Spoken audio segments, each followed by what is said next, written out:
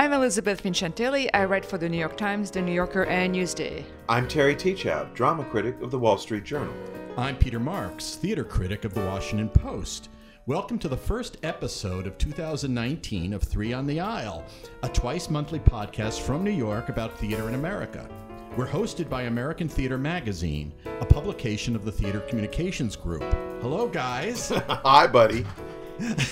The Three on the Aislers are happy to be back before the microphones here in our posh electronic area high above 8th Avenue in Midtown Manhattan. And Terry's with us by Skype from his comfy, posh area Right. in Connecticut. His lair. You remember His lair. when Bob Dylan did the theme time radio, he always said that he was broadcasting from the Abernathy building, which didn't exist. So I'm speaking to you from the Abernathy building in Storrs, Connecticut. I like that. That's great. That's We great. gotta have some kind of like fake headquarters. That's right. The 30TA building on 10th Avenue. Yeah. The second half of the 2018-19 season is soon going to be kicking into high gear, and we're all ready to apply ourselves once again to the task of breaking it down for you. On this, the 26th edition, believe it or not, of Three on the Aisle, we're going to address some of the major current events of the theater world, some reflective of our field's ongoing impact on the larger world, others a sadder reflection of the passage of time. And for a discussion of how musical theater raises its voice to affect humanity. What did you have? Come on, Peter, you know I cannot pronounce I love doing that. I syllable wanna hear you words. pronounce- It is impossible. Yes. You trapped me. Yes, I wasn't beautiful. trapped. No, I want to hear you. I want to hear you pronounce. You're Elizabeth. Your accent is now is trending nationally. You have to understand that. Can I Our audience now, of all the features of this podcast, it's your pronunciation Of that most draws SpongeBob? is the largest audience. When in doubt, So- Elizabeth, just say SpongeBob. Okay, feel good concerns. Yeah. Okay. Feel Go good ahead. concerns. Let's All get right. through this. Anyway, so theater, because we're just like wishy-washy, well-meaning people. Right. We're concerned about causes. Yeah. Beautiful. And She's Peter, trying to get around the word humanitarian, just so we all know. Peter is going to lead us in a report on Lin-Manuel Miranda's mission, his mission to Puerto Rico with the much ballyhooed opening there of Hamilton. And I think, Peter, there's going to be a lot of talk about fans into this podcast. Yes, and exactly. You are a Hamilton fanboy. I am. You really are, You're right? right. I follow it Are you- around the world. Are you cosplaying? Am I cosplaying? I would be cosplaying George Washington. Is that who you would- George yeah. Washington's coming home. No, sorry. I'm sorry. This is, again, this is going to be a special outtake section. Yeah, exactly. Exactly. The real for the real. Well, as for Elizabeth, she wandered through the mad forest of exhibitions and panel discussions that is BroadwayCon earlier this month, and she's going to engage us in a talk about the contemporary folkways of Broadway fandom, hype, and promotion.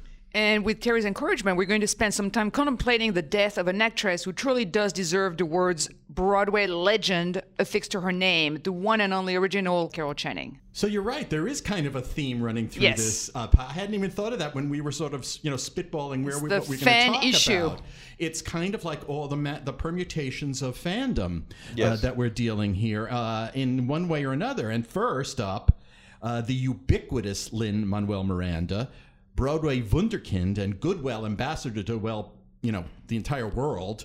And in this case, his mission on behalf of Puerto Rico. Can I just interject that Yes. how saintly, I mean, Right. okay, so the guy, Yes.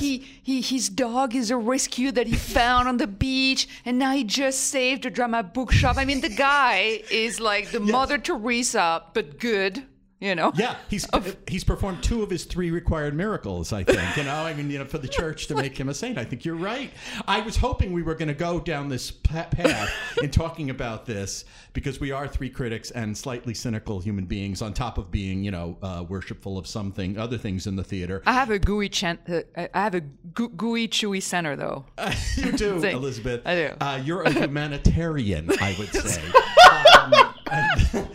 But Terry and Elizabeth, I thought I was hoping we could talk a little bit about the Lin-Manuel, the phenomenon, and how maybe that's being cultivated here by Lin-Manuel and his coterie. One of the things that I did when I was in Puerto Rico for last week, the week of January 8th to about the 13th, was take a side trip to a place called Vega Alta, where his father, Luis Miranda, was born. And there is a kind of Miranda shrine. Oh, my goodness. Walk into a placita, and a placita being a small plaza, and directly in front of you is a vast mosaic commissioned by, I believe, the Mirandas of Lin-Manuel.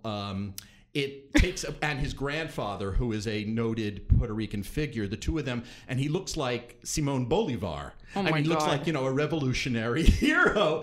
And to the left is a little door to a place called the Museo Miranda. Of course. Right, which is this is sort of a specialty of Elizabeth's, I think. The weird visiting museums. Strange museums, and inside are memorabilia and actual likenesses by artists in abstract form and photograph of Lin-Manuel, and busloads of people show up. These are people that he has sort of willed to come to Puerto Rico to help the island at the point of this run. And for those three of you out there who don't know what I'm talking about, Lin-Manuel and Hamilton have traveled to San Juan on basically a 3-week benefit for the island, and particularly for its arts groups. They're donating all the proceeds, all the investors, all the producers are donating the proceeds after expenses to an arts fund for Puerto Rican arts groups, museums and theater groups and dance troupes. That's going to collect, they're estimating about $15 million, which is a tidy sum, on top of the $43 million he has raised through another organization and his own foundation, his own funds, to help the island. And what this all, in short, what this all resulted in was one of the most emotional performances I have ever been to in my, lifetime of theater going. It was, he's received as kind of a hero of the island, and, with some griping from some quarters. It's interesting. It's not universal. And, but when he walked out on stage for the first number, there was it was a sustained roar. And he had to sort of freeze in place, one of those moments, but it went on and on and on. And, for the next 2 and 3/4 hours, we were treated to one of the, I've seen it now 5 or 6 times. It was as good as the first time I ever saw it. Well, actually, I'm just curious, what's the grounds for the gripes?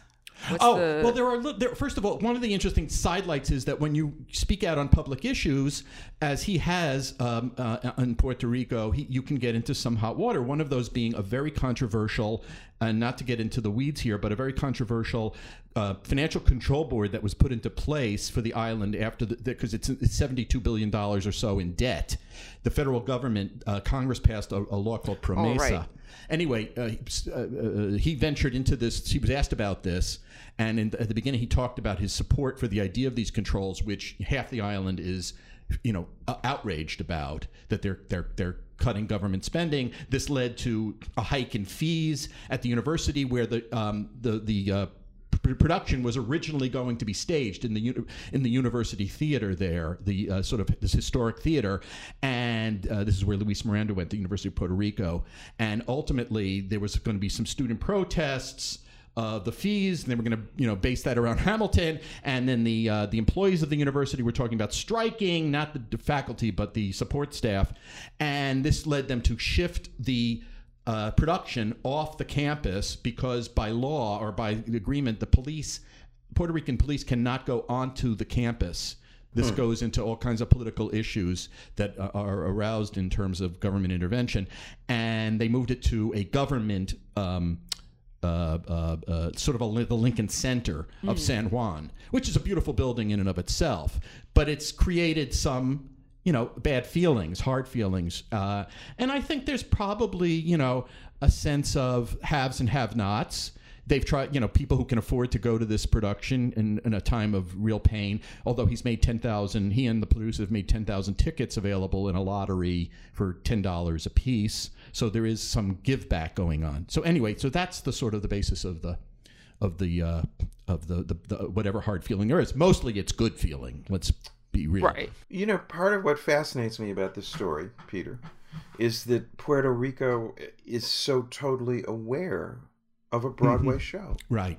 I mean, I realize it's hometown boy makes good. Right. One of the most beloved of all journalistic tropes, but nevertheless, we, of course, in the United States, Hamilton is ubiquitous. But this is actually the first I've ever heard of its having a presence beyond the borders of the continental United States. Yes, that's important to say. It is the United States. Yes. right. The continental and Hawaii. Yeah. There are many resonances here. One of the interesting ones being that it's a musical about a colony, now taking place in what's essentially a colony. There's kind of a meta sort of sense here of that. But also, yes, this is Broadway taking on a role that it has. I don't remember it ever having before. It has absolutely galvanized this island. And remember, Puerto Rico has its own very rich culture and own literature, right. own dramatic history. So this sort of plays into a point of pride for that island. But yes, you're right. It's we're not used to, any of us, feeling as if we're in the mainstream. We feel marginalized as a art form. So the idea, that was one of the remarkable things, and one of the reasons I wanted to experience this, was that this is as into the conversation, the political, cultural, humanitarian conversation of that island and this country as any show has ever managed to create. And, the mere fact that he could get Jimmy Fallon to go down there and broadcast from Puerto Rico, which he would never have done if Hamilton were not there. Right. No. He gave it. So I mean, there's a level of megaphone happening here that no other, I would dare say, no other artist in America could possibly have summoned. I mean, in the theater realm.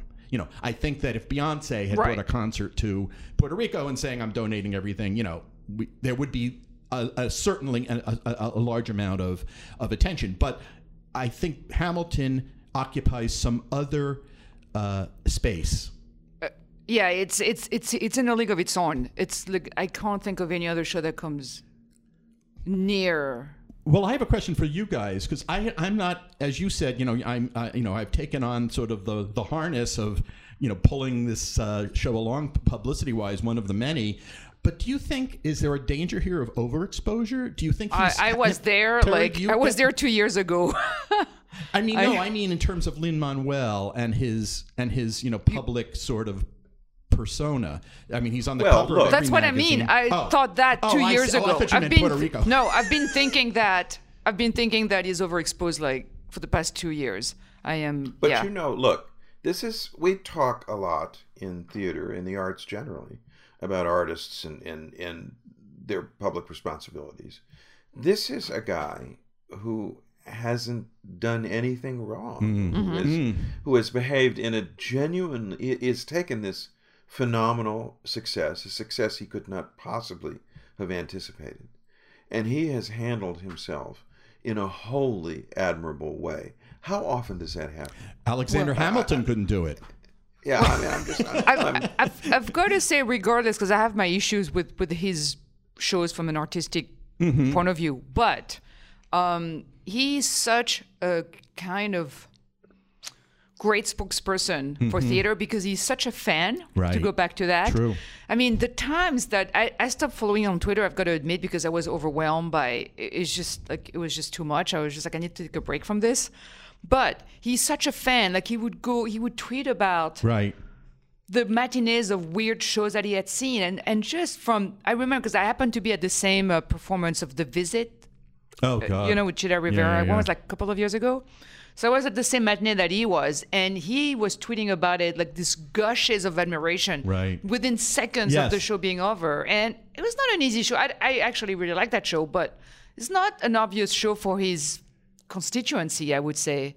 Yeah, the other day he in fact tweeted. He obviously he's in Puerto Rico. Carole King showed up on the stage of Beautiful, Oh, right. to celebrate the 5th year, I think, of Yeah. it being on Broadway, and he tweeted. Something like Carole King. Oh my God! If I were there, I would have fainted, or something. I mean, it's like Right. like the same thing. Well, not a 15-year-old these days, probably, but a 55-year-old might have tweeted who was a Carole King fan. No, it's really. I don't think we could have asked for a better ambassador for theater to the larger world of American art and culture. We're very lucky that somebody like this is playing this role. I don't know him. I've never met him. But I must say, he seems to me to be what he seems to be. Yeah. Which is a genuinely decent, caring person. And we all know that in this business, there are people who act like that and aren't like that. And I've never heard any indication that he's anything other than the person he presents himself as. We should be so lucky. It's interesting. It hasn't spawned the kind of he hasn't spawned the kind of imitators we all thought maybe this would have provoked. Although I am seeing at Arena Stage in the spring a play called JQA, which is it's based on the life of John Quincy Adams. Oh God. Yeah. Yeah, no, it's not a musical though. It's not a musical, but it's and I spoke to the author and he says it was actually in his mind before Hamilton, but I do think we're gonna there's an interesting other aspect of all this is like are there other people who not only want to emulate him artistically, but beyond that want to be the next sort of guy to step up or woman to step up and be the this kind of sort of crossover leader.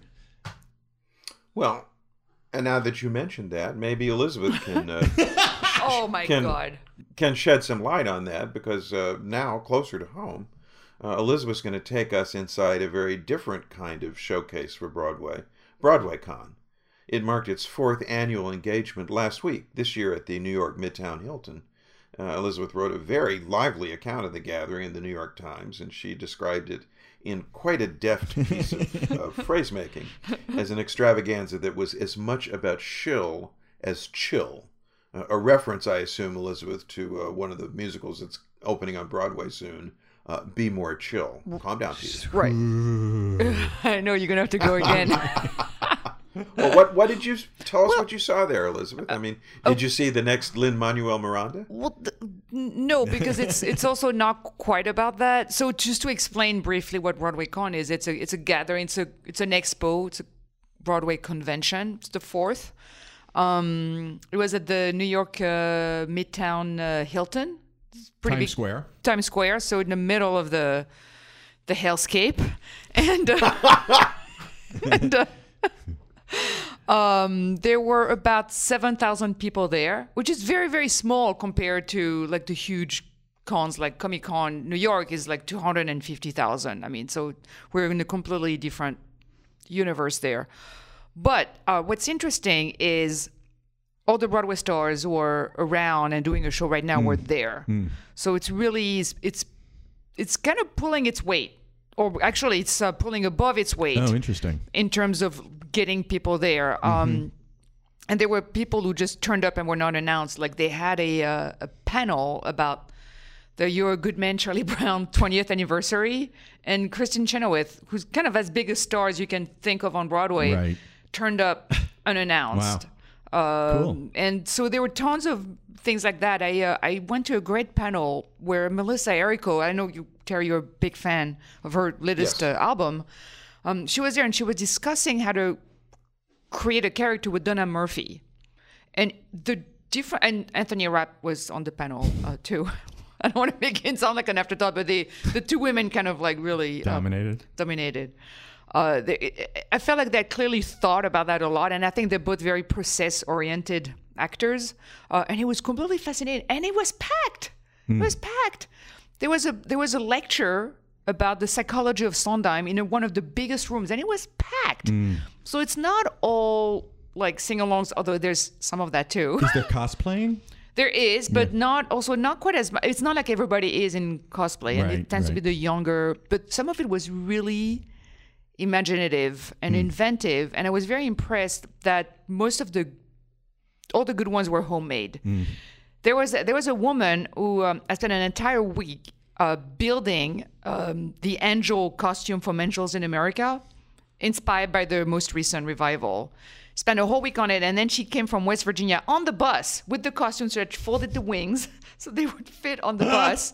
And I love this commitment. Right. You know? And then, so then it's for a hardcore. It sounds like it's for the hardcore. It's a mix. There's some hardcore, and then there's more casual. I wouldn't say I'm... do you know what it costs to go? It's not cheap. It's $80 a day. Although, Wow. you know, when you think of Broadway prices... Right. It's not that much. It's not even oh my God, my voice is breaking. I'm so like, it's the emotion is getting to me. $80 doesn't even get you like a real mezzanine on Broadway these days. It's crazy. But I was really impressed. So one of the things that really impressed me was how racially diverse the convention was. A lot more than the Broadway audience. Interesting. A lot more. I saw like there was a whole group of friends who had come in outfits from Once on This Island. Wow. And there were tons of things. I saw like an Asian Phantom. I mean, there's a lot more diverse than I was. That was impressive. And I was thinking, they are not in the audience when I go to a show. Right. So what is going on there? I don't have an insight on this. But it's clear that it's touching. Well, it goes back to a story you wrote, I think, about Be More Chill and the sort of the social media presence that generated a whole other level of audience that Broadway never really knows how to cultivate particularly. They're not sure what to do. And I think Be More Chill, like no matter what we think of it, I think it's the first show to reach Broadway, not entirely, but largely thanks to its very committed online fandom. And maybe that's what's going to here. happen with, like, are they going to be okay? Are they going to reach outside of that? I'm really curious. And of course, they had a really big presence at the convention. They had a Be More Chill panel. They had 13 people on stage, like almost the entire cast. The creatives, they were all there. And it was very well attended, obviously. And then they were doing other panels. But Terry, do you think, I was going to ask Terry this question because I think this is an interesting, do you think that this Broadway con phenomenon that Elizabeth is describing, does this go to some deeper demand of fans to have personal contact with the people in these shows? I mean, when you and I were growing up in this country, I don't think we had any expectation of meeting anyone on a stage. In fact, the wall felt very well established that those are people who were untouchable. Part of their mystique. And now there's this other thing where, Kristen Chenoweth shows up unannounced because she knows that kind of contact is, essential to building her brand. Well, if it does, then it's something that I would say goes to the nature of the medium. The fact that we are all in the same room when we see a show. That separation, and I remember it too, Peter, from when we were young, is in a sense unnatural. Theater is a collective, communal art, one in which audience and performers breathe the same air, share the same space. And it seems entirely natural to me that we would want to break that wall down, just as the fourth wall has been broken down in theatrical presentation itself, in production. It makes perfect sense that we would also want to break it down as part of the culture. That sits very well with the effects that the social media have had on American culture. I'll tell you something else I was thinking about, Elizabeth, when you were describing this audience. Remember that when you and I and Peter go to see a show, we're usually going to a preview. We're sitting in very good seats down in the orchestra. We're having a very particular kind of experience with a very particular kind of cast. I don't remember the last time that I saw a Broadway show after its run had started from the balcony. And yet, I think for most people, and probably for most of the people who go to Broadway Con, that is their experience. It's an important one. I expect one would have learned a whole lot about them from going to this event. Yeah, I talked to a fan who had seen Something Rotten 37 times. from every time with the, I know they had seen that show 37 times, but with a rush ticket every time. So every time from the very first row. And the rush tickets was for that show, I think $30 or $35. So it is, I mean, when you're in the first row, like, wow, I couldn't do it. My neck could not take that strain. But I find that, but actually to go back to the fandom, there's also a dark side. Because I think I've read that the stage door action can get very intense, and there's a sense that now people are owed an appearance at the stage door, and you can see when actors can't or won't do it for whatever reason, they have to be very apologetic. They get flamed online. They get flamed, and they have very like Laura Benanti, who's in My Fair Lady now, had I think some health issue or some. I mean, it's a taxing show. Also, it's a long show, and especially on weekends, you're doing 3 shows, and she had put out on social media saying, I'm not doing the stage door. This is why, but I'm signing playbills ahead, and you can pick them up. But you have to be super careful. When I say you, I mean actors. The stars have to be very careful because the backlash can be ferocious. What at heart is this?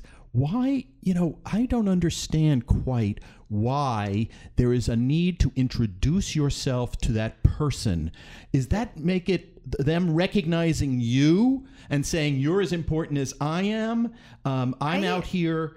What is this? I'm trying to understand what that transaction is for someone who's going to meet them for 2 seconds and have them look into their eyes and smile. Yeah, I don't know. I really don't know. And I'm not saying that, I don't mean condescendingly. I just don't understand that impulse. I don't understand it. Yeah, I suppose there are some Eve Harringtons out in those crowds.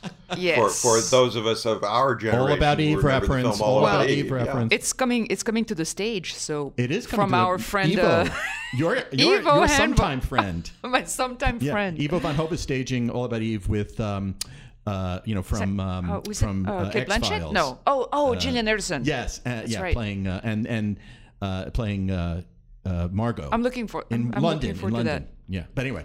Well, look, but I'm sure. What is that? So to explain it to me, I still don't get the. This is an appeal to listeners, by the way. If someone out there has any insights or can explain, because I don't have that impulse. Me I can neither. sort of. Maybe I've had it burned out of me by interviewing people. But Terry, sorry. I've had it. I mean, I moved to New York. How old was I? 29, and. It wasn't theater where I had this experience. It was the world of music, of jazz. And I suddenly realized that it was possible to meet and know the artists whom I had idolized since I'd been in high school. And, I happened to choose a line of work where you do interview them. You do get to know people. And I looked up 5, 6, 7 years down the line, and it hit me. I actually know great jazz musicians as people.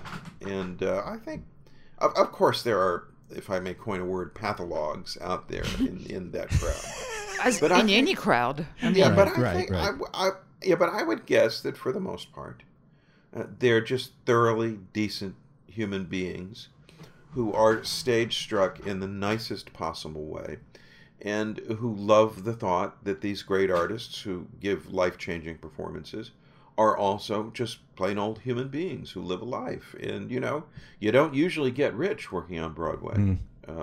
Except that's if you're something Bette that many people don't realize. They are, honest to God, folks like us who just can do something that we can't do. And I find the whole thing touching, to be honest with you. Well, actually, one of the things that was that seems to be important that also came up in conversations that I had at Broadway Con is the idea that the fan is trying to give back to the performer.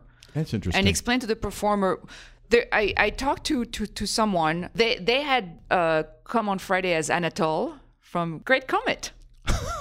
Oh my God. And on Saturday, they were Karen from SpongeBob.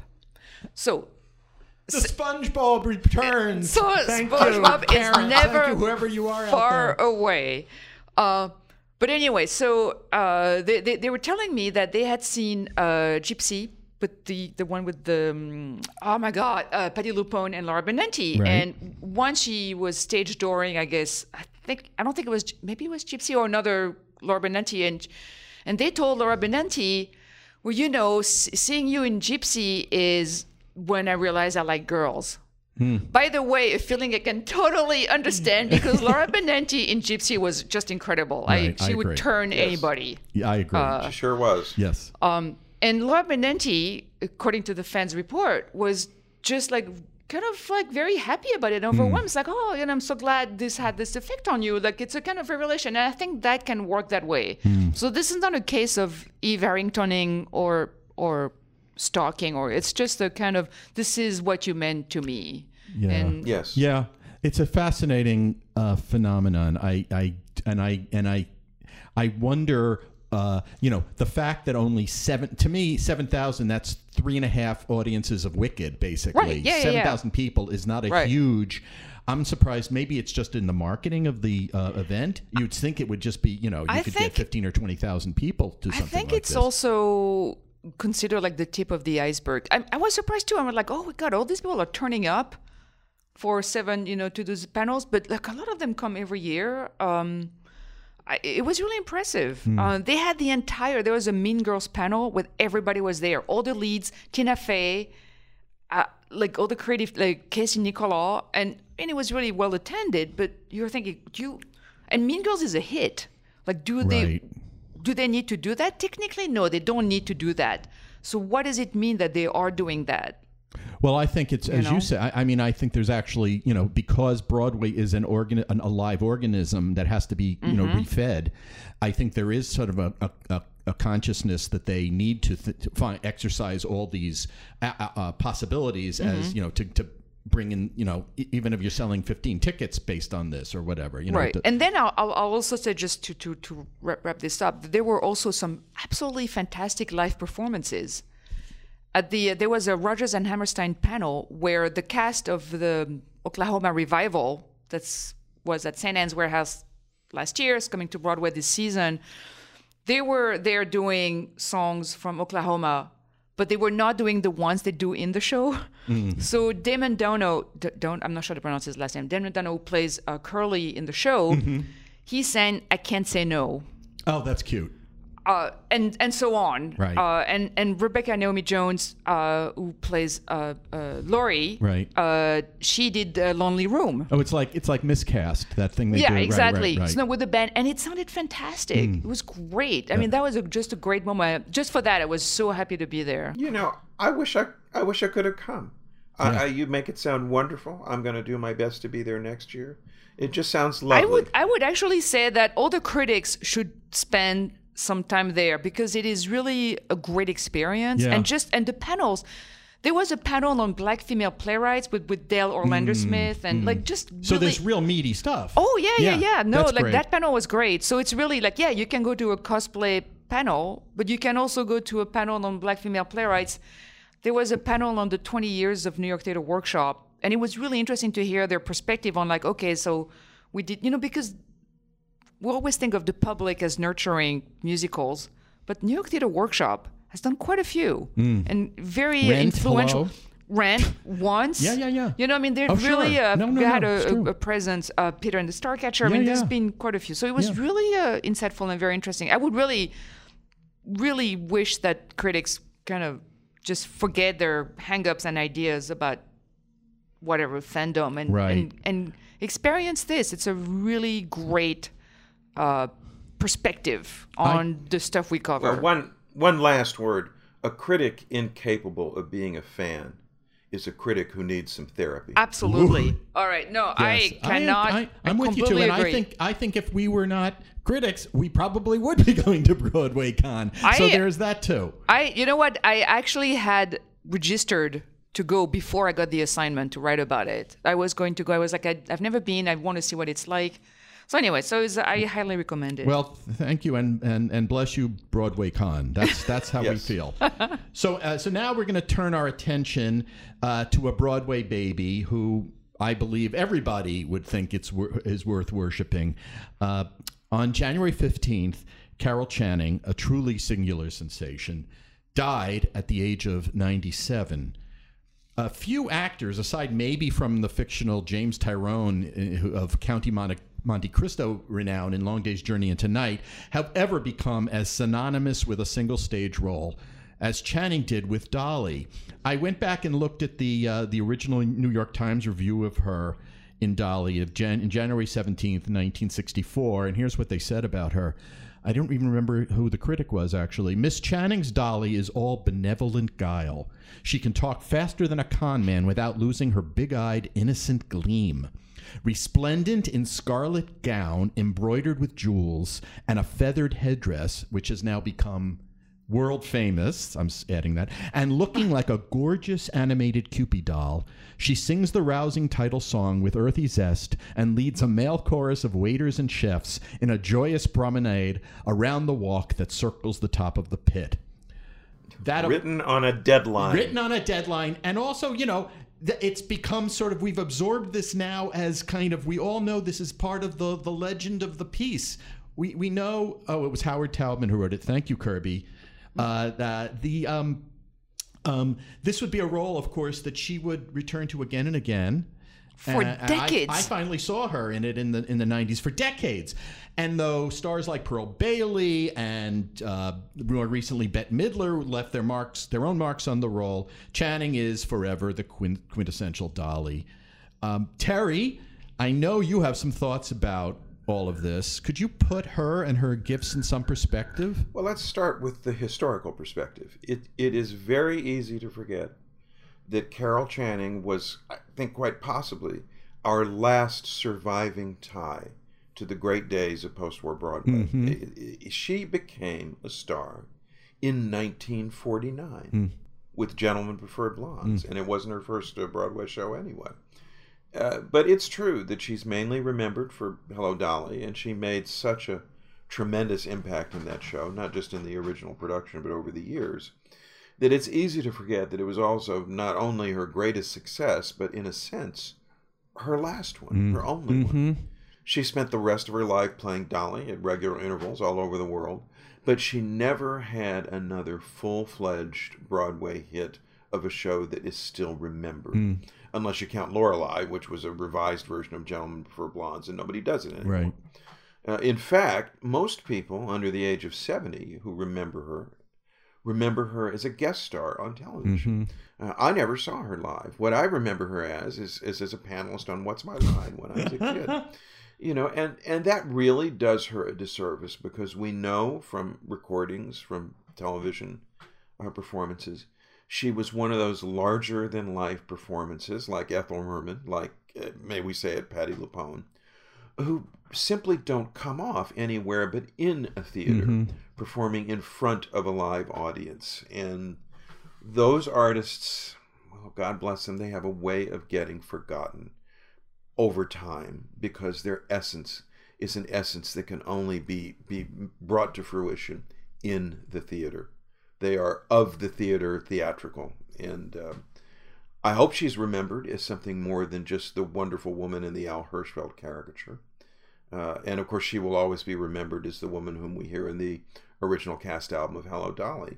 But since she didn't make the movie, since she left behind, in fact, very few representative visual documents of her performance as Dolly, you got to wonder, 10 years from now, 20 years from now, will we know who she is? Our friends who go to theater and write about it, who are in their 20s and 30s, she's nothing more than a name, if that. And that's a sobering thought. It's a thought that really goes to the essence of what theater is, of its evanescent quality. And its tragic nature. The tragedy of a stage career is that unless you're lucky enough to have left behind filmed evidence of your work, it lives as long as you do, and then, poof, it's gone. No, it's. I mean, I've never seen her live, so it's hard to grasp. So there's something very theoretical about her to me, where I understand the meaning and the appeal and the weight, but I am not understanding it. You haven't metabolized it. I haven't exactly. Yeah. I have not. It's tough, and it's very wistful. It's very bittersweet about all this. Although I think now a lot of the people we watch now also have TV and movie careers, and more stuff is captured now, I think, and taped and recorded. But you never get the same impact and impression on tape. No, if you go to YouTube, you can find a film. It was a silent film. Was taken. The original cast of Hello, Dolly gave a command performance at the White House on a small stage there for Lyndon Johnson, and some wild fanatic synchronized that film with the original cast album. And of course, they were performing it right down the center, so they were able to do that. And that's the closest we're ever going to get to knowing what it was like to see Carol Channing on stage in 1964. Theater is a present tense medium. That is its glory. That is its tragedy. I actually saw her on stage in the 90s in her last Broadway tour of round of doing it. I had also seen, by pure happenstance, the final performance of Hello, Dolly on Broadway when Ethel Merman played it and closed the show. Oh, my God. Yes, I know. How old were you? That's incredible. I was about 13. Old enough to know what you received. Oh, yeah. Well, I mean, not fully, but I sat in the front row for the final performance. I had just sent away for tickets in those days, and you got them back in an envelope with, it was hilarious. You sent $4 or $10, whatever it was. And then I saw her do it, and, I had seen Merman, and Merman wasn't Dolly. And then I'd seen other people do it over the years, but Channing, it was as if it was just a freakish tattooing of a role to someone's physical being, and you just couldn't imagine her not believing that she was Dolly Gallagher Levi. It just was one of those one-of-a-kind marriages of a person in a role. They happen less and less, I think, these days, but it was a singular kind of belief that she exuded. In spite of herself, she wasn't a great dramatic actress. It was that. It was an ebullience that probably is somehow encapsulated by that smile, that grin that Al Hirschfeld, also captured. But there was something wondrous about it, and I think that over time too, something about that permeated the entire culture in a way that Lin-Manuel did has. Even though in those days, few people got exposure, at least firsthand, or even on television. Even if she was an occasional guest star or even a panelist on game shows. So I think that it's a remarkable passing, and I do think she'll be remembered in that way that other great performers in those indelible roles just are. I hope so. I really hope so. I was just thinking as you talked about that. How many times did the person who created the role make a film that really captured what they were in the role? Yul Brynner did it in The King and I. Right. Robert Preston did it in The Music Man. Bobby Morse did it in How to Succeed. Yeah. Rex Harrison. But generally speaking, Hollywood was not good at capturing those essences. No. And there's a reason for that, aside from their own misguidedness, which is that the camera isn't good at preserving a larger-than-life performance. And we're lucky to have had those. I wish we'd had it with Carol Channing. All right. Well, there's no topping Channing, of course, but we had someone in our studio a little while ago. Our own little star. Our own little we star. Sure did. We wanted to tip our chapeau to our recent guest, critic Helen Shaw, who has just received the George G. Nathan Award for Theater Criticism. So it was great news. I was very, very happy for Helen. It could not be any more deserved. It certainly couldn't. And it was well done and well deserved, Helen. And now please go back to listening to our podcast with Helen, because it is a total hoot. It is so good and so, if I may say so myself, and so interesting and insightful. She is. We're just trying to keep up with her. Yeah. And now to be that smart and that charming is indeed a very nifty combination. And by the way, she's a huge science fiction fan. Oh my God! To a level that I can't reveal here, but it's. Let me tell you, she's probably been to a con or two in her. Oh my goodness! In her lifetime.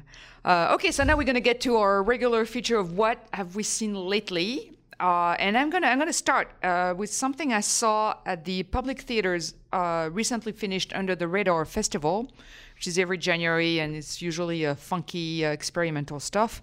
And I saw a show called 50/50 Old School Animation, which was one of the most disturbing things I've seen in a long time. And it's barely an hour. There's almost very little happening on stage, and it's a diptych of two monologues. One is by the co-writer Julia Mounsey, who talks about the fact that she likes inflicting pain on others, and she's not a dominatrix. She likes being mentally cruel to her friends, and you really cannot tell what is fact or fiction. And it starts as very autobiographical, and then she kind of veers a bit from that. But it's very unsettling because she's behind a stand-up mic, and just standing there and saying this monologue, completely unsmiling. She's very petite and frail-looking, and she talks about how the cruelty, the horror that she inflicted on a friend of hers by basically gaslighting her friend. And it ends with a visual. I hope this show comes back, so I don't want to run it, but it ends with a visual that was completely terrifying, and she barely does anything. Wow. And then the second half is another monologue by a woman named Mo Fry-Pasek. And you gradually realize she is the friend. Who's cool. Cruel. I don't think I'm revealing anything because it becomes pretty clear early on that that's who it is. So you get her side of it. And it also ends with something. You have piqued my interest too. to a very high degree. It's completely brilliant. It's absolutely brilliant. And so little happens, and I was literally on the edge of my seat the entire time. I really hope someone brings it back. It deserves a longer run. Although the toll of doing that every night, I don't know. But anyway, Intense. It's wonderful. And it's co-written and co-directed by Peter Mills Weiss. With Julia Mounsey. I highly recommend it. It's called 50/50 Old School Animation. Terry, you want to... Well, to begin with, many of you listening will be aware that my wife, Mrs. T, has gone through a siege of illness, which caused me to be out of the aisle seat for a couple of weeks. As a result of this, I saw Choir Boy, which is the hot show of the moment, after the press performances, after the show had opened and after the reviews had hit. I got there this past Wednesday, and of course the marquee is plastered with quotes. I've never seen so many quote signs in front of a Broadway theater. And as you know, the critical response to this show was fairly close to unanimous, about as close as it gets, that it's a wonderful, great, life-changing show. And long experience has taught me to be suspicious of critical unanimity. I don't go in with a chip on my shoulder, but I was really wondering how my experience of the show would tally with this response. And I must say, although it is a fabulous production with a fabulous cast, and I actually saw the understudy for the star, and he was as good as any Broadway star could possibly be, it's really not a very good play. It's thin. It's paper thin. Every characterization is a cliche.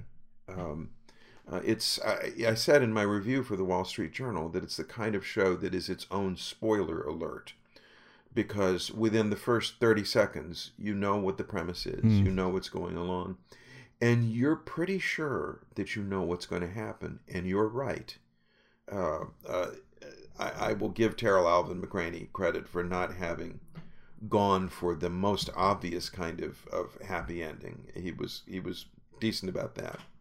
But otherwise, this is a show whose success, I think, is rooted both in its fabulous presentation and in the fact that it is so obvious, that it does tell the viewer what we want to hear, which is, not to put too fine a point on it, that a gay man, a very effeminate young gay man, that's the premise of the show, can find his own pathway to manhood and still be himself.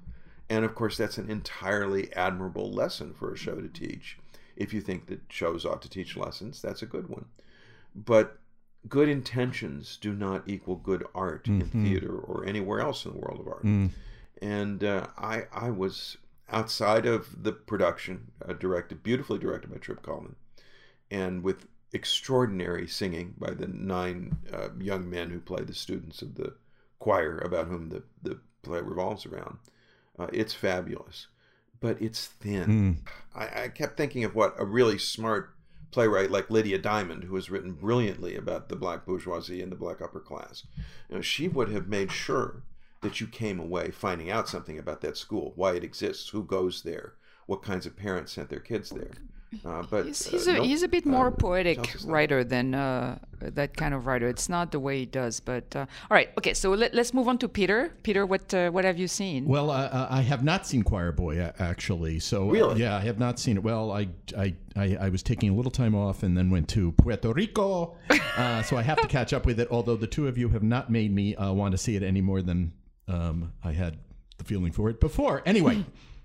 I'm going to just talk about a show that did not waste its time on the stage, and actually gives new meaning to the term "give them a hand," because it's called As Far as My Fingertips Take Me, and the essential part of the show is that you walk. It's a one-on-one show. It was at the Under the Radar Festival, first at the Public Theater. It's now at Woolly Mammoth Theater in Washington, and the essentials of the show are: it's a show about the refugee experience, and what you do is you put on a white lab coat, they close the door behind you, and you stick your left arm through a hole, and you roll up your sleeve, and you're literally drawn into the show because the artist on the other side draws on your hand as they tell you a story and sing you a song about the experience of leaving Syria and moving on from there. Do you see the artist? No. Or not at all? No. It's a real leap of faith. I mean, it's a strange experience to put your arm through and not know exactly what's about to happen. It's a theatrical glory hole.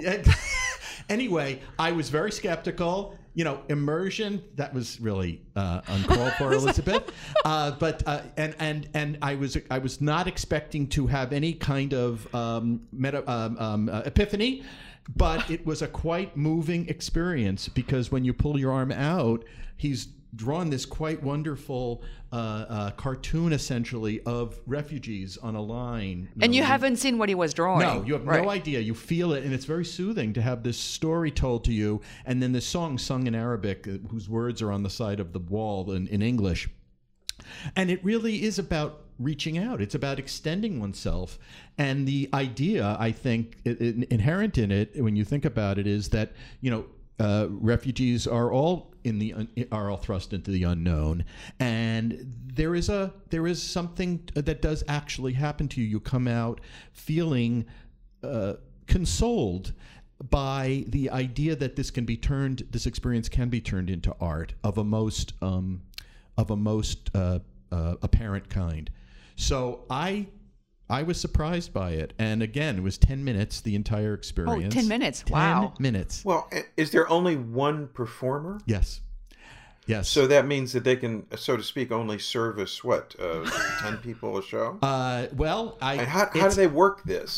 You sit outside of your time. You're given an appointment time as if you're going to the doctor, and you sit outside and you wait for the door to open. And someone, they put headphones on you, I should say. So it's all narrated through a pair of headphones, and you're led in. There's a young woman who hygienically cleans the headphones and the area you're in, and you can, the ink is washable, so you don't have to have this for the rest of your life. But it's not. They're not commanding. This is not going to be Dear Evan Hansen level audience attendance. It's by a Lebanese, a woman, a female playwright, Tanya El Khoury, and the artist is Basel Zara, who I think it actually happened to. I think this is his story, and so it's a completely personalized kind of theater. I think it's kind of wonderful. I'm fascinated. I mean, being a hard-headed, practical sort of person, the first question I ask is, how do you do this in such a way that you can make some money? Pay the rent on the theater? I don't think profit enters the... We depend on the kindness of grantors kind of theater. The Well- kindness of Grand Tours. Yeah, yeah. Oh, that is really good. Well, anyway, that's all we have time for in this installment of Three on the Aisle Theater Lovers. Buckle up for 2019 because we're coming back at you soon. I'm Peter Marks. And I'm Elizabeth Vincentielli. And I'm Terry Teachout. Our producer is the Babelicious Kirby Page. Oh my God. Oh my God. You can follow us. I love that. That's a winner. Thank There's you very a much. Kirby panel at Broadway Con 2020. Yeah, right. Is it? Well, you can follow us on Twitter at 3 on the Aisle and write to us at 3ontheaisle@gmail.com. And please let us know what other topics you'd like to hear on future episodes. And don't forget to leave us a review or rating. And by that I mean don't forget to leave us a 5-star review or rating on iTunes or Google Play. Oh, you can do the other thing if you really want to. We're grateful for the fact that you're listening, and we'll be with you again soon on the aisle.